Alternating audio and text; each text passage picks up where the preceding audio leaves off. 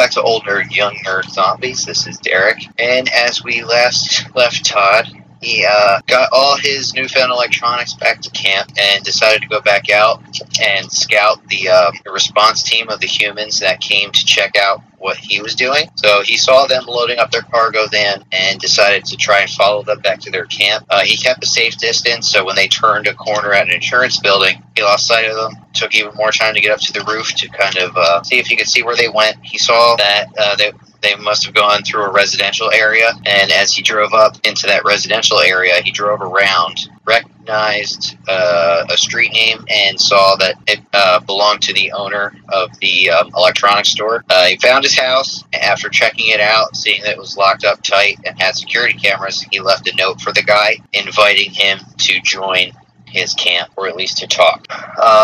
Now, the guy was in his house the whole time. He's been kind of paranoid of other people since this whole situation started, has left his store as abandoned.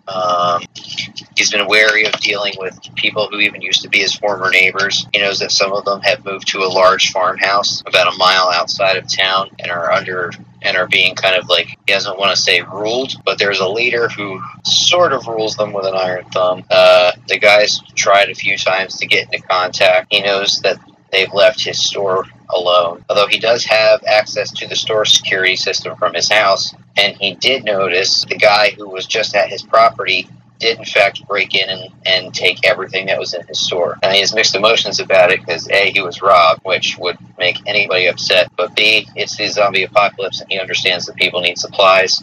He's not taking it personally, as Todd didn't know this guy, so it's not like he wants to kill Todd or anything, but he was especially wary when he showed up at his property. He saw that they tried to access his garage. He wasn't sure at first if they were trying to loot from him or not.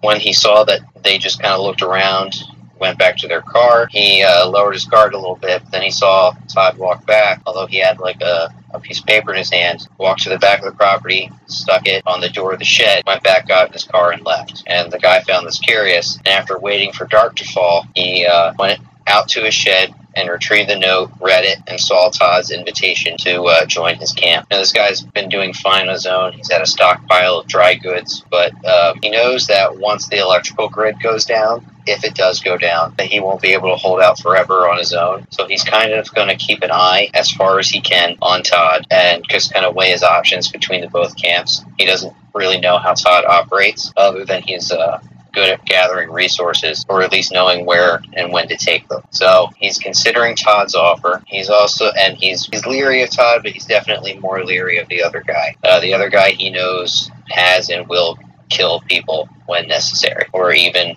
when not necessary, but we'll probably get into that at another time.